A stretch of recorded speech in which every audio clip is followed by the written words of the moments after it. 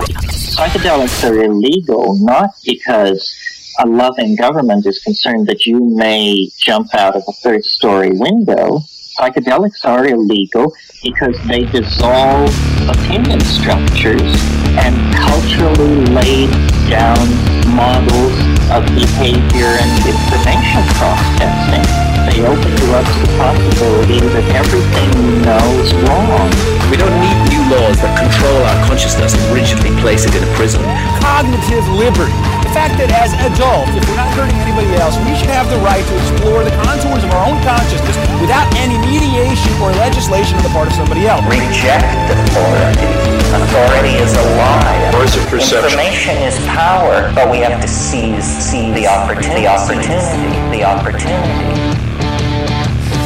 Interchanging mind control, come let the revolution take its toll. If you could, I think a switch and open your third eye. You'd see that we should never be afraid to die. Rise up and take the power back. It's time the fat cats had a heart attack. You know that their time's coming to an end. We have to unify and watch our flag ascend. We are not interested in being regulated by the state, manipulated by the state. The state should stand down. Ah, I love that part. Keep it going.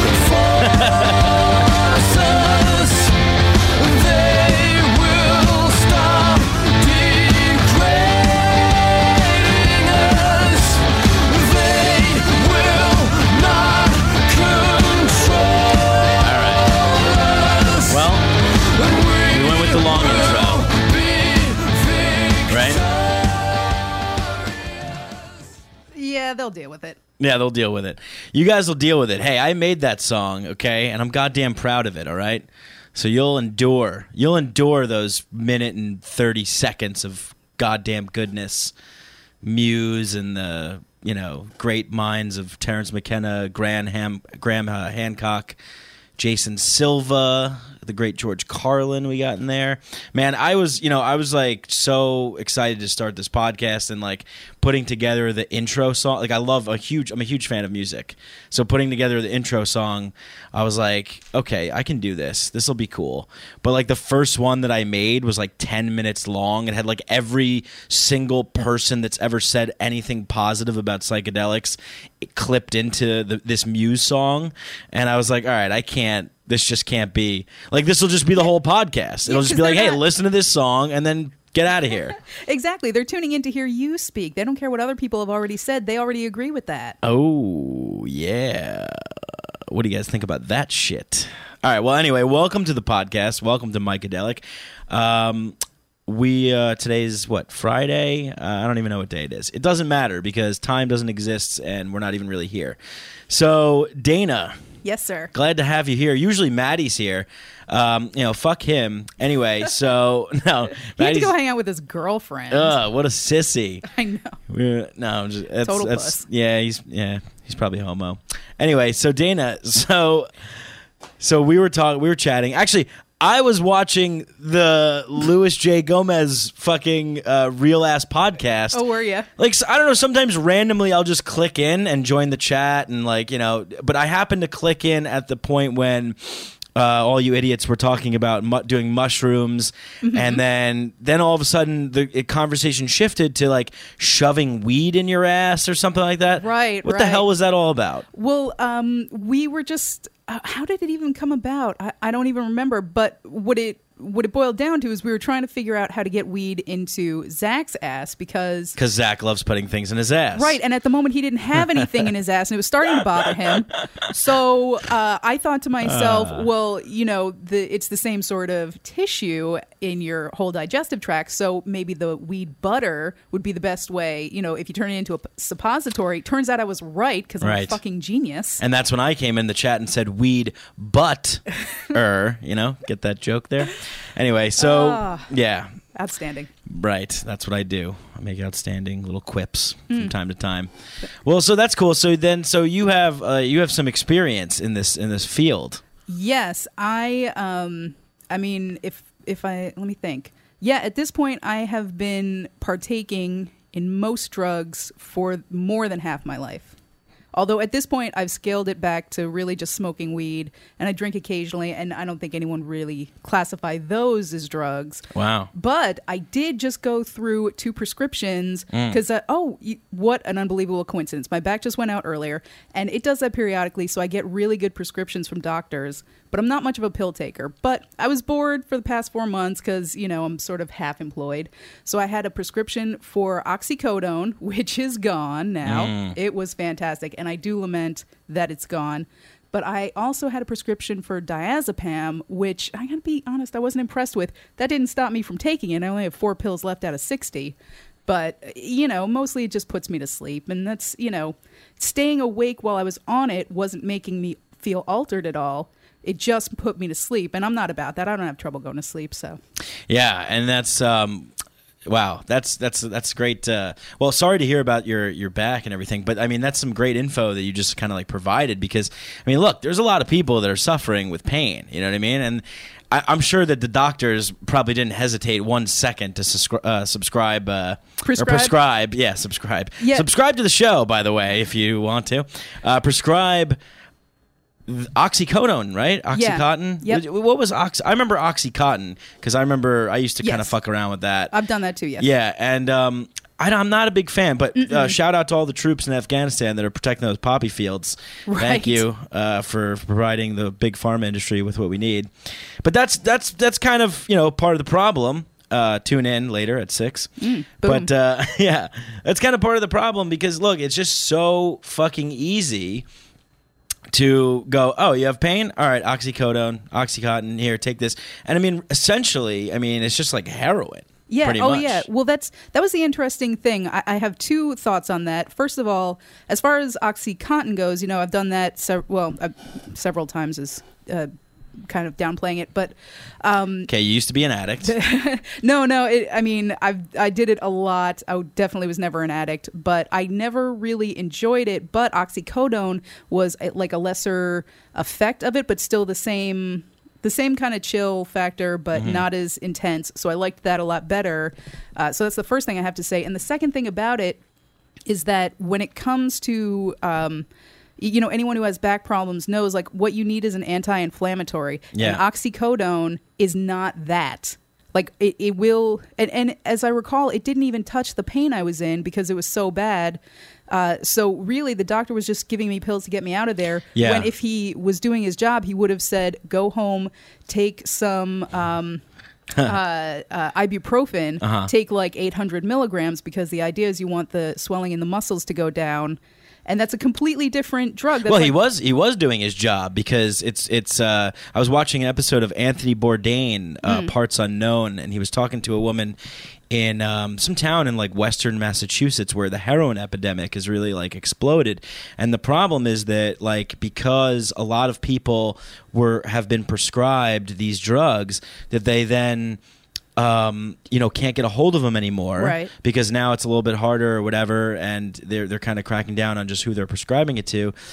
So they're switching to heroin because it's just easier to get heroin. And the lady that he was talking to, who was a doctor, was saying that her training in like medical school, they were just trained to just prescribe it just as much as you can, just relieve the pain. Like the most important thing is relieving the pain of the patient and all that kind of stuff. Yeah, it's very interesting, and it's like there's a lot of other kind of ways that we can go about relieving pain, relieving trauma. And this will actually segue into something that I want to talk about because, obviously Prince died, and then that was kind of a big news story, like I guess it was last week. But it said that I think that they're saying now that he had an opioid medication at the time of his death. Interesting. Yeah, so I haven't really read too much about this. Yeah, me either. I did see that, and it said that he had prescription pills on him, but they have not said yet whether it's an overdose. Although I haven't checked the news today, so at this point, and they're saying that also he was diagnosed with AIDS 6 months before he died. So there's different sources. There's all these different sources that are saying things. I mean, that came from the Daily Mail. I don't know how good that is, but there's a lot of different stuff out there, and it just like. I feel like this is like a kind of a common theme a lot of times when a public figure passes away earlier than expected, that it's always kind of linked to some kind of drug or some kind of thing, you know what I mean? Right. And most of the time it is kind of like a prescription pill addiction. And oftentimes, we're taught that, like, when we grow up, we're taught in our our great public education curriculums that doctors are good people and they give you medicine to heal you, and that this is the Western way of doing things, is the best way of doing it because we have science and it's all very materialistic and rational and everything like that.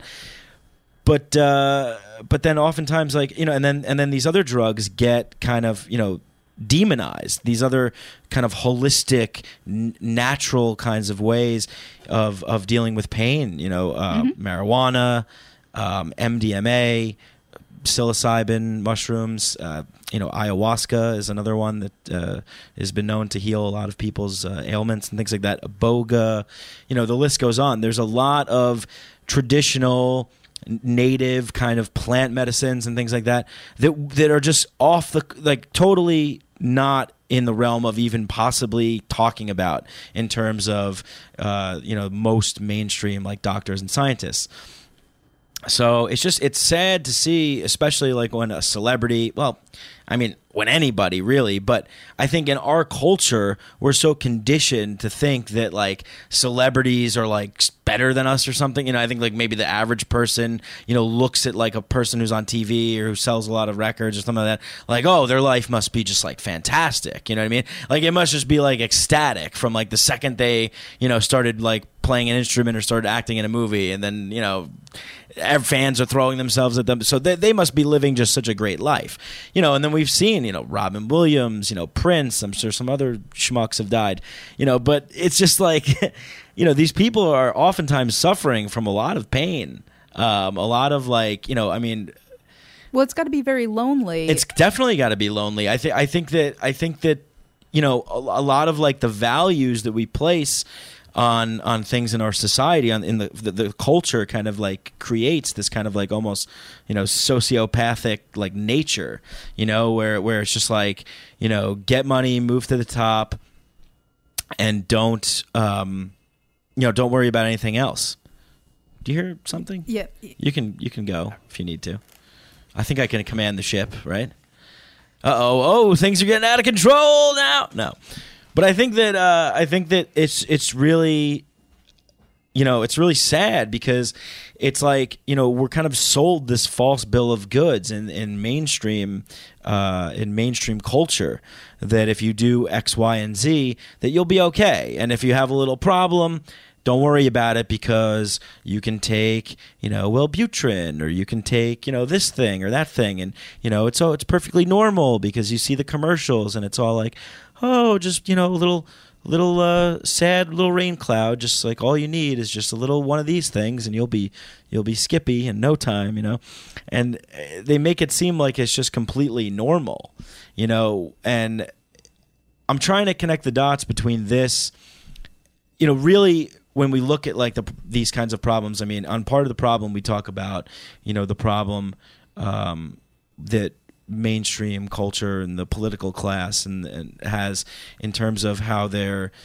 suppressing freedom and liberty, and this is the same thing. I mean, it's in a different area, in a different sense, but it's all connected. It's all an entangled web of the same kind of problem.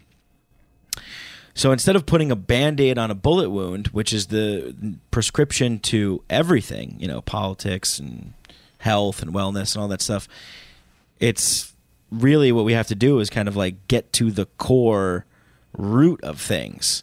And as Peter Schiff always would say, take the medicine, the necessary medicine. It might not be good, but it's the necessary thing that we need right now. So Dana left to go kill herself, I guess, because she's just in too much pain. But I'm charging on.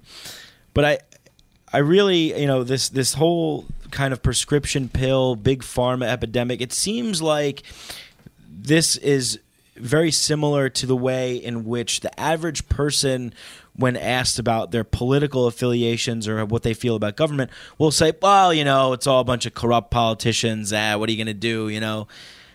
They have the same kind of feeling when it comes to, big pharma, if you will, oh yeah, they're just, prescription pills. I mean, we all see the commercials. We all see what goes on.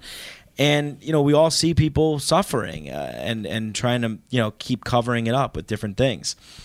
So, I just think that, right on what we'll get to right now is basically, I think part of the solution for, correcting these kinds of problems, for getting people the real help that they need, are places like, and I can't promote this place enough, MAPS, the Multidisciplinary Association for Psychedelic Studies. And there's other good ones out there too. I mean, there's other good institutes. The Hefter Institute is another one. That's Dennis McKenna's institute.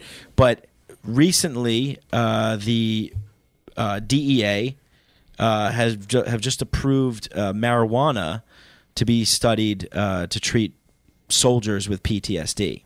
Oh, that's interesting. Yeah. So, it's really, this is this is like the way in, you know what I mean? Like, this is like the way that we get marijuana and like all these kind of natural plants and psychedelics into like the mainstream culture is, and it's weird, I wrote like a thing about this on my Facebook wall because it's just so fucking strange that, this is great news, you know what I mean? Really great. But it's just really weird that it's almost like we had to kind of go down this path of horrible, unjust wars and killing and death and suffering, so that now we have this problem that kind of can't be ignored with all these veterans, who are, committing suicide by record numbers. More veterans commit suicide each year in this country than have been killed in active duty overseas. It's absolutely 100% totally officially insane. You can't say that there's not something wrong there, So it's just strange that we had to kind of go down that road in order to get to where we need to be now with having marijuana be allowed to be studied and things like that. Well, I'm sure we can blame the prohibition, it's almost 100 years old at this point, making it completely illegal. Mm-hmm. It couldn't even be looked at to see if it had any benefits. I think, wasn't it just like the paper industry and the cotton industry that were trying to really lobby to keep hemp down? Yeah, and it's not hard to do that when you also have people with a lot of racist tendencies in office, because that was another kind of influence too, because it's like, these evil, Mexicans and black people, they're going to smoke reefer and they're going to take your woman away. And, these good, clean old white politicians back in the day, they can't have that kind of stuff going on. So yeah, it's real easy to kind of legislate. Hey, tobacco doesn't make you,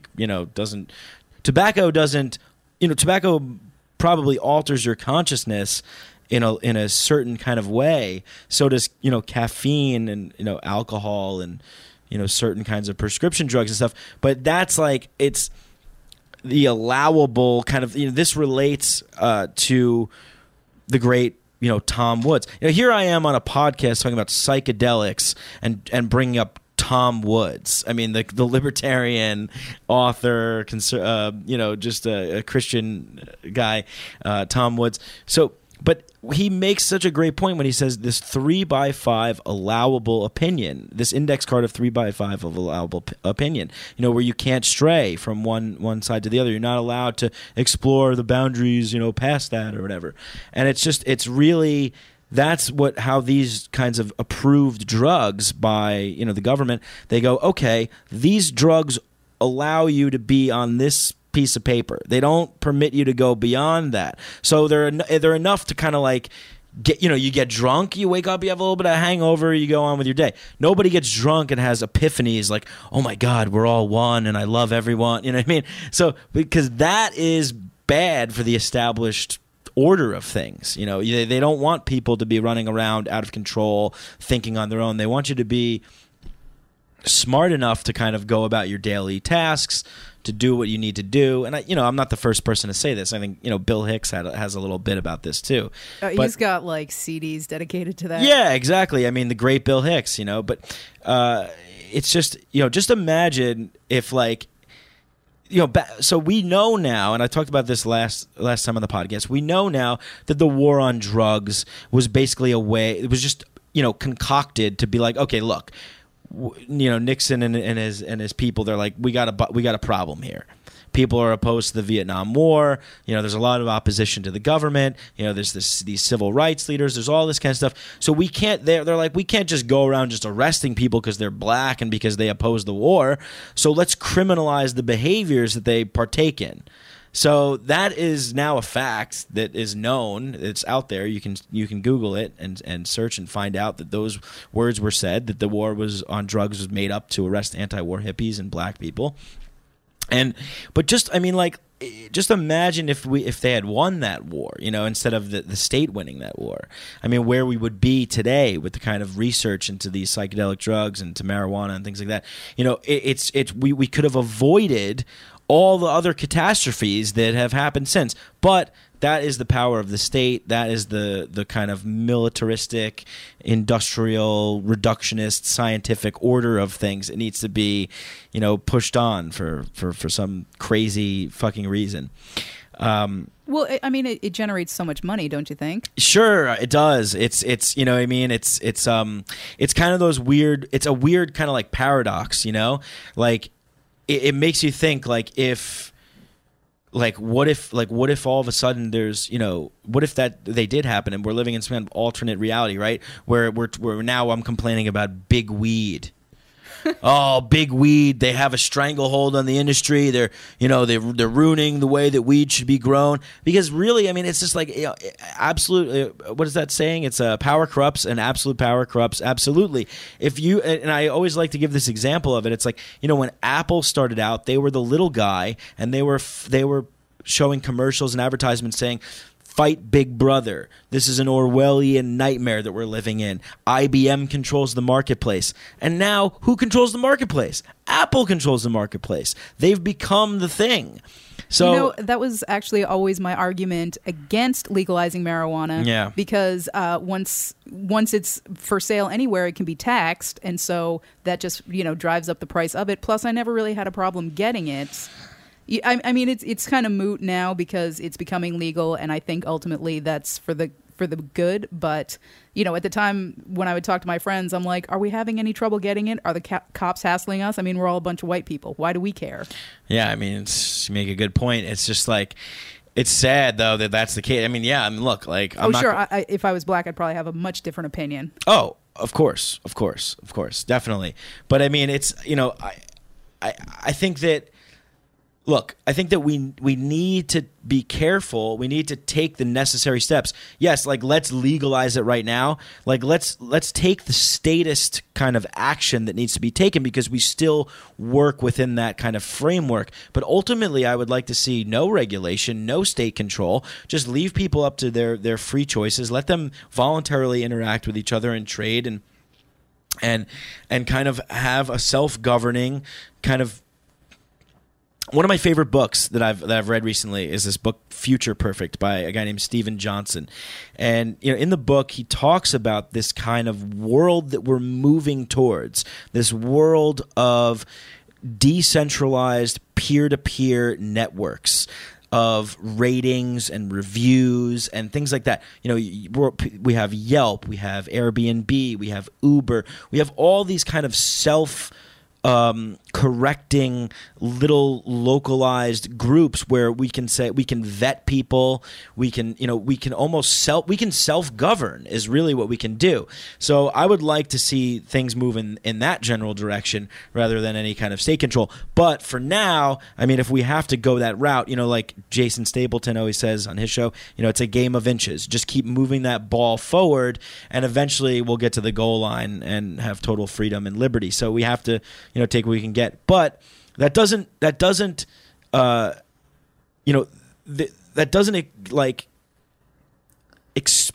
not excuse, but like there's a moral argument to be made. And for some weird reason, the moral argument is, see, the scientific route is the way in, I think, because if you can prove that marijuana and MDMA and psilocybin, LSD, if they can help people who are suffering in pain, especially veterans, soldiers with PTSD, that is kind of something that we can stand on. For some reason, people say, okay. Well, not for some reason. I mean, it's a great thing, but people are more willing to accept that than willing to accept me saying, well, I own myself and it's my body and it's my mind and I can have the freedom to alter my consciousness in whichever way I choose as long as I'm not hurting anyone else. Yeah, and if some drugs were to remain legal, ones that have no positive benefits whatsoever, something like crack, don't you think if other drugs were legal, it might move people away from the ones that are purely detrimental? Oh yeah, 100. Yeah, totally. I mean, look, there was a great website, the Silk Road. I'm sure it still operates, but this poor kid Ross Ulbricht, who I think was just made an example of by the state and locked in a cage for a horrifically long time. Such a sad tragedy. Me and Dave actually met his mom at Liberty Fest and spoke to her and everything, and it's just a terrible thing. But this guy just facilitated a marketplace.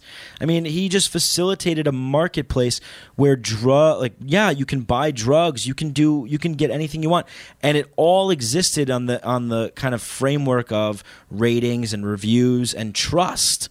And it was this peer-to-peer exchange of, okay, this guy has 97 ratings and reviews. His LSD is actually very, very good. People enjoy it. He ships fast. It's so it's just, it eliminates all kinds of any kind of quote unquote legal framework that you would need.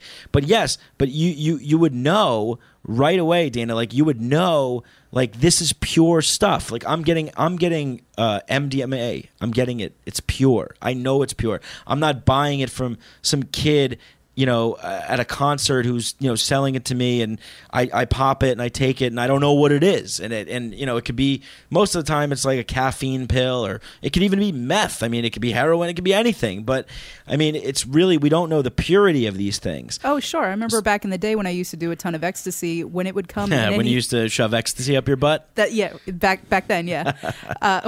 Anytime I would get it in any other color than white or off-white, I would have to question it. It didn't stop me because I was an idiot, but I remember like blue pills and green pills, and I did worry like what's going to happen to me, and then I'd be like, screw it, I already paid for it, I'm taking it. But you never know. And of course, to be honest, they weren't as good a roll, because if it was off-white, you knew that there was a good amount of heroin in it, and if it was more white, you knew there was more MDMA in it.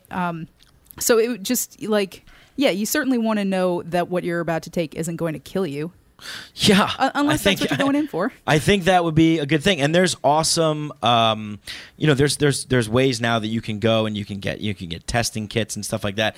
And there's this great project called the Zendo Project, and they are like harm reduction, psychedelic drug harm reduction. So they have testing kits, and they have people that care for people, and they even set up little tents at like music festivals and stuff. So if you're like with a friend and they're having like a bad experience, you can take them there. Yeah, I actually know someone who ran one of those last summer or the summer before. He used to work at the Northeastern Institute of Cannabis, where I also worked as an intern. And, he left the institute to go. He was touring all around. He was like a big Fish fan. So at first I thought he was just like a privileged, rich kid. But it turned out he was doing this testing. He's like, nah, man, I'm serving the greater good. And I didn't know about these things. I think it's a great idea. Yeah, look, I mean, this is just like, it's all applies to free market economics, liberty, freedom. It's all connected, because if you can do something for the greater good, this guy is saying, I can provide a value, I could help people, I could do a good. Is he getting paid for it, or? Is it a volunteer thing? I'm not sure. Well, I'm sure there's some kind of profit to be made, so some kind of way that, I mean, look, I mean, when you're in the marketplace and these things are happening, like we were talking about the Silk Road before, I mean, look, the people that are selling the pure stuff, the good stuff, they're going to get the most money. The people who are selling the bad stuff, they're not going to get anything. So, I mean, like it just makes total sense to have this be not a crime, not, to not criminalize people's habits and behaviors and personal preferences. It's ludicrous to think that you can stop somebody from doing something to themselves. It's absolutely insane to say this is okay, this isn't okay. But once again, I mean, I want to stress this point. I mean, one of the main reasons that these types of drugs are kept illegal is because, like the quote from the beginning of the show, the intro song, Terence McKenna, because they erode the borders and the boundaries that have been set up in your mind, carefully set up in your mind to keep you in a state of somewhat of conditioned control, some conditioned path of what we consider to be normal reality. You know what I mean? Is maybe servitude. Yeah, I mean, it is kind of like like an indentured servitude almost. I mean, look, there's this kind of you when you're a kid, you go to school, and most kids go to public school. I mean, you're being educated by the state. Then you're being regulated by the state. And all these things. So it's not something that we want to be free people to have our own, to make our own decisions, to have good information, to have these things not be criminalized. To have these things be open and free. So, but this is actually a good sign that the DEA has approved the first ever marijuana study for veterans with PTSD. Now, Rick Doblin, who is this guy's like my hero, Rick Doblin, the head of MAPS. He was on, I think it was the Duncan Trussell Family Hour show podcast, and he was talking about how there is kind of now a change within these government agencies that's happening too. They are now they're not necessarily the old kind of evil, we're like, we're stomping out, but there's so many problems still. I mean, there's so many people right now as we speak. I'm sure there's people getting thrown in the slammer for having a joint on them or something. So there's still a lot of problems, but this is it's a good sign. It's a good step in the right direction. That's all that we can, that we can hope for, because, our sociopathic, parasitical, hierarchical, material, reductionist, dominator culture that we live in, we're all indentured, mental slaves. And, how could you not actually smile when the DEA approves the first marijuana study? So that's pretty cool. I mean, to see that happening, it's just, it's about goddamn time. Yeah, I feel it's I don't know, it's a little unexpected. I guess for me it's good but unexpected, because I am surprised at how quickly the ball has started to roll with the public accepting of weed suddenly. Yeah. Look, I completely agree with you. I mean, I was listening to another interview with Dennis McKenna, Terence McKenna's brother, who is the author of a book called The Brotherhood of the Screaming Abyss. Go check it out. It's awesome. And he was saying how he's surprised how far we've come in terms of having these things be more accepted. And I think that this is, this is largely, I mean, a lot, almost all responsible because of the power. Like, look at what we're doing right now. I mean, nobody is telling me what I can and can't say. No one is telling me what to do. I can literally say whatever I want right now, and we're broadcasting out to as many people as whoever wants to listen to this can listen to it for free. There's no restrictions. There's no boundaries. All you need is an internet connection. And where can you get an internet connection? Pretty much almost every place in the world. You can go into a cafe if you don't have a computer. So look, the internet is a huge component in opening people's eyes, because this is what happened with me, right? I mean, I started to, I grew up and I thought that all these drugs were bad, and, LSD and, marijuana. I always kind of thought that they were just, bad things. And it wasn't until really that I read like Steve Jobs' biography, where he talks about LSD being the most important thing that he's ever done in his life, that I had like an epiphany, and I was like, wait a second. If this like really super important successful guy is saying LSD was the most important thing that he's ever done in his life, then why was I told that like you'll go crazy and jump out of a window? Why has this been demonized? Why has this been vilified? What's going on here? So then I don't fucking know. I wasn't really exposed to this. You only know things when you start to know them, right? It's like you don't know until you know, and no one had never entered my life before. This kind of, so when I found that out, I started to do a little research, and the power of the free internet. I go online and I'm looking at some articles and some things, and I found out, oh, okay, there's this guy Timothy Leary, and I kind of heard about him. I kind of knew what he was all about, but I didn't really know about him. So then I'm looking into it. I'm like, oh, okay, he was at Harvard, and he was studying this. Okay, where did LSD come from? Oh, it was invented by a scientist named Albert Hoffman. Okay, so this stuff was being studied professionally in scientific settings. This was being discussed by intellectuals and authors and Harvard professors. And I'm like, well, wait a second. So I thought these were bad drugs, though. And then it just opens up a whole can of worms, and you start realizing everything that you've ever known is just kind of bullshit. It's just like it's all a lie. You have to start digging for the truth. You have to start finding out the truth. So, I got introduced to all these other guys like Terence McKenna and Alan Watts and all like philosophers and even more like spiritual kind of leaders, Richard Alpert, who became Ram Dass and wrote the book Be Here Now.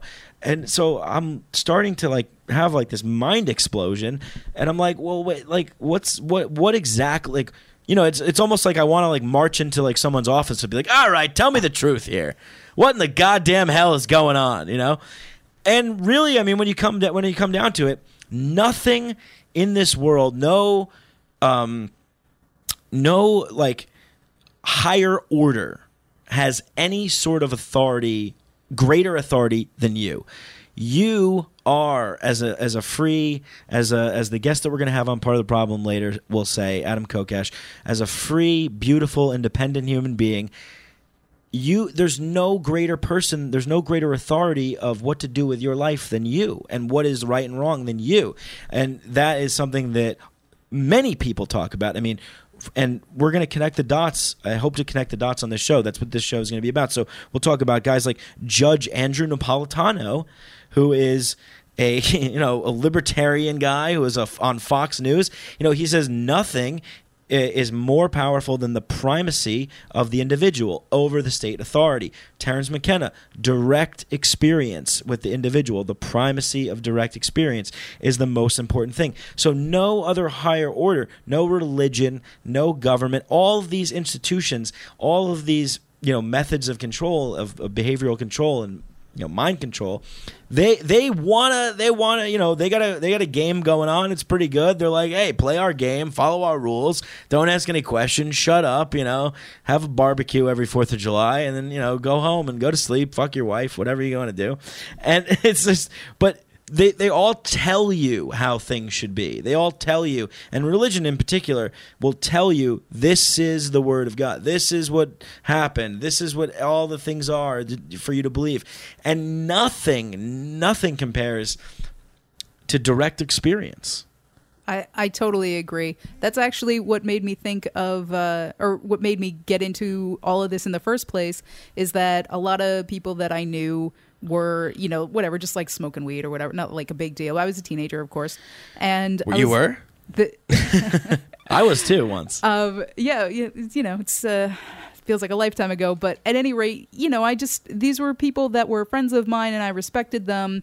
And my mom, whatever, I grew up in a one-parent household. My mom was a total square, and she, I was like, why does she make such a big deal out of it? Maybe she's seen some things, but here are my friends doing stuff, and they seem to be fine. They seem to really enjoy it. So why don't I just give it a shot, see what it's about? And I think, moderation is the key to it, but it I'll be honest, I actually just lost my train of thought. I apologize. Well, don't worry, because I'll pick it right back up for you. You're right. I mean, you're totally right. Moderation. It's weird because you're told you're born into this world, and all of a sudden, immediately, you start to get brainwashed. That is Robert Anton Wilson, another great author. Had said something like that to that extent, and it's like, it's true. I mean, you're told the way that reality is by other people, so you start constructing a way that the world will make sense to you, and that is a lot of. And we all have the power to construct our own realities, and collectively together, we collectively create a reality that we can all, participate in. So we all start believing the same thing. We all believe the same thing. And then we just confirm those things with each other, and we confirm those things with each other. And you're living in like a weird version of like the Truman Show almost. You know what I mean? Where you're like, wait a second, is that sky gonna like crack open one day? And and that is kind of what happens when you have the direct experience of 5 dry grams of mushrooms and silent darkness, a heroic dose, as Terence McKenna would say. And it's really like, for me, this all came together for me in like 2012. It was just like, and it's kind of weird because everybody was talking about that, like 2012, what's going to happen in 2012? Well, you know what happened in 2012 for me? I've discovered Ron Paul and LSD. And I don't know, for some reason, those two clicked for me. I mean, I could not deny. It was something that I've always known in my gut, but now it was reaffirmed in reality. And I think there's a lot of people out there that are exactly like that. There's a lot of people that go, well, politics, what are you going to do? What are you going to do with this? And it's just like, look, there's a lot of people out there that know that shit's fucked up. They just don't know how to articulate it. They don't know how to put what to call it or what to classify it. And my thing is, go online, do the research. We live in the best time to be alive right now. You can literally, this computer that I have in front of me is literally like the philosopher's stone. You know what I mean? There's the great alchemists of all time are always searching for the philosopher's stone, the one thing that was going to just join everything. I mean, this is it. It's the internet. I mean, go on the internet, find out stuff. Learn things, get your learn on, and you could start to piece together. Don't listen to me, don't listen to anybody else. Just go find out for yourself, and responsibly, in the right way, in the proper manner, in the correct set and setting, experiment and find out for yourself and make your own decisions. And yeah, for sure. I mean, one of the things that I learned early on as far as drugs went is that the whole joke about peer pressure and all that, that's what kids do. But as an adult, if I'm smoking a joint or whatever and I pass it to someone and they don't want it, then the next thing I do is just immediately move on to the next person, because why in the hell, if an adult you decide it's not for you, then why should you be made to do it? Exactly. It's not for everyone, but exactly. How else are you going to know unless you try it? And I have a lot of friends who go, Mike, you're crazy, man. You take a lot of drugs and this and that, whatever. And it's because they're still operating from that kind of conditioned DARE program kind of way of thinking. And, it's like, look, I always say to people, I'm not forcing anybody to do anything. I'm not saying that at all. What I'm saying is that if you feel like it calls to you, if you feel like it's something for you, then try it. If not, I always tell people, when people ask me about psychedelics, I always tell people, if you're afraid of doing them, then don't do them, because you're going to have a bad experience.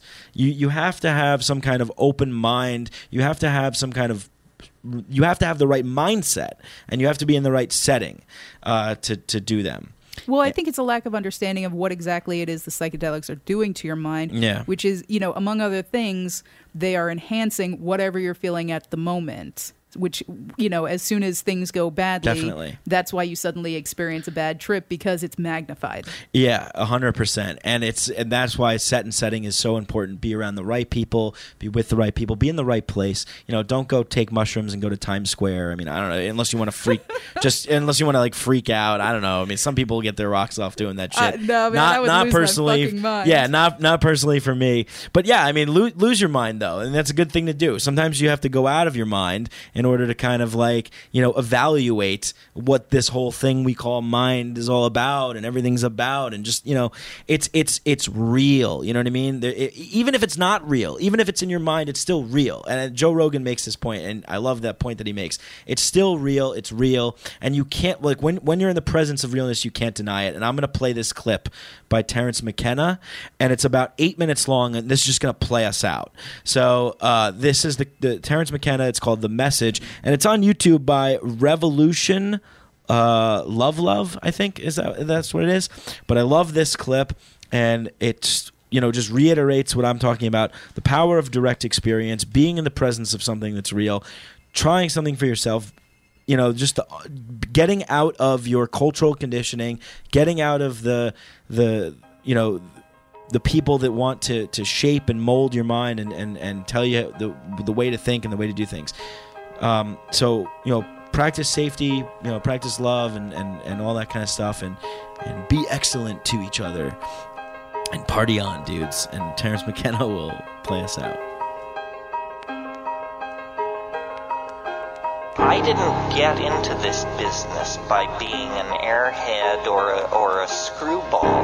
My attitude was always, if it's real, it can take the pressure. You don't have to pussyfoot around the real thing. If they're telling you, you must lower your voice and avert your gaze or this and that, then you're probably in the presence of crap. Because the real thing is real. It doesn't demand that you adjust your opinion to suit it. It's real. That means it is preeminent. That means it sets the agenda. And I studied yoga. I wandered around in the East. I was fast shuffled by beady-eyed little men in dhotis. I know the whole spiritual supermarket and rigmarole. And I find nothing there to interest me on the level of, 5 grams of psilocybin mushrooms in silent darkness. I mean, that's where the pedal meets the metal. That's where the rubber meets the road. And the inspiration for me to get up and talk to an audience like this simply comes from the fact that I cannot believe that this could be kept under wraps the way it has. I mean, I kidded with you earlier that they would make sex illegal if they could. Well, they can't, so it isn't. But the psychedelic experience is as central to understanding your humanness as having sex, or having a child, or having responsibilities, or having hopes and dreams, and yet it is illegal. We are somehow told we are infantilized. We're told, you can wander around within the sanctioned playpen of ordinary consciousness, and we have some intoxicants over here if you want to mess yourself up. We've got some scotch here and some tobacco and red meat and some sugar and a little TV and so forth and so on. But these boundary dissolving hallucinogens that give you a sense of unity with your fellow man and nature are somehow forbidden. This is an outrage. It's a sign of cultural immaturity, and the fact that we tolerate it is a sign that we are living in a society as oppressed as any society in the past.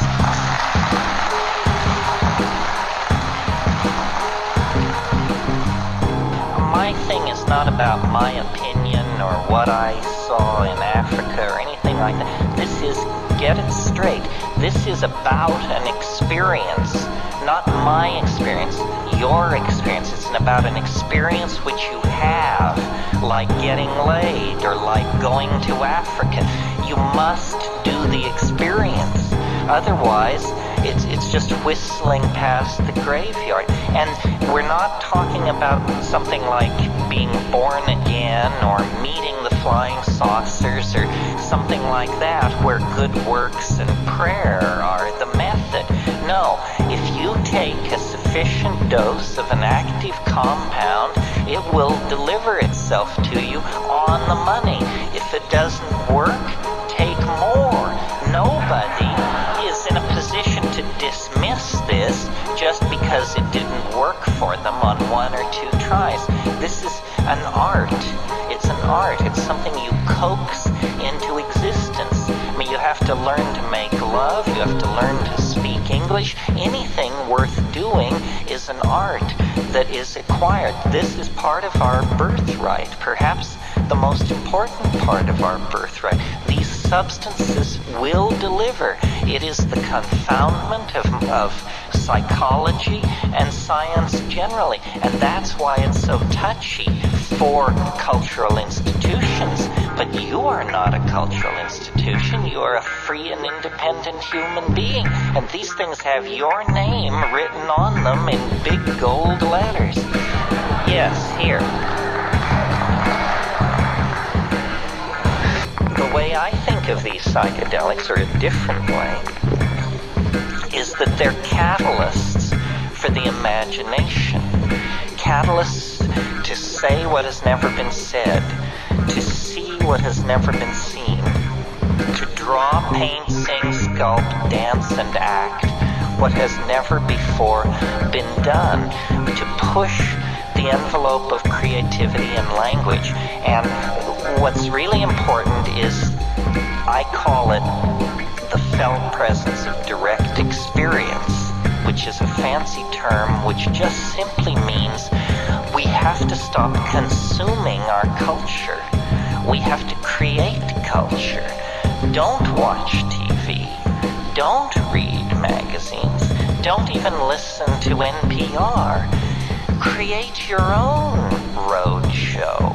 The nexus of space and time where you are now is the most immediate sector of your universe. And if you're worrying about Michael Jackson or Bill Clinton or somebody else, then you are disempowered. You're giving it all away to icons.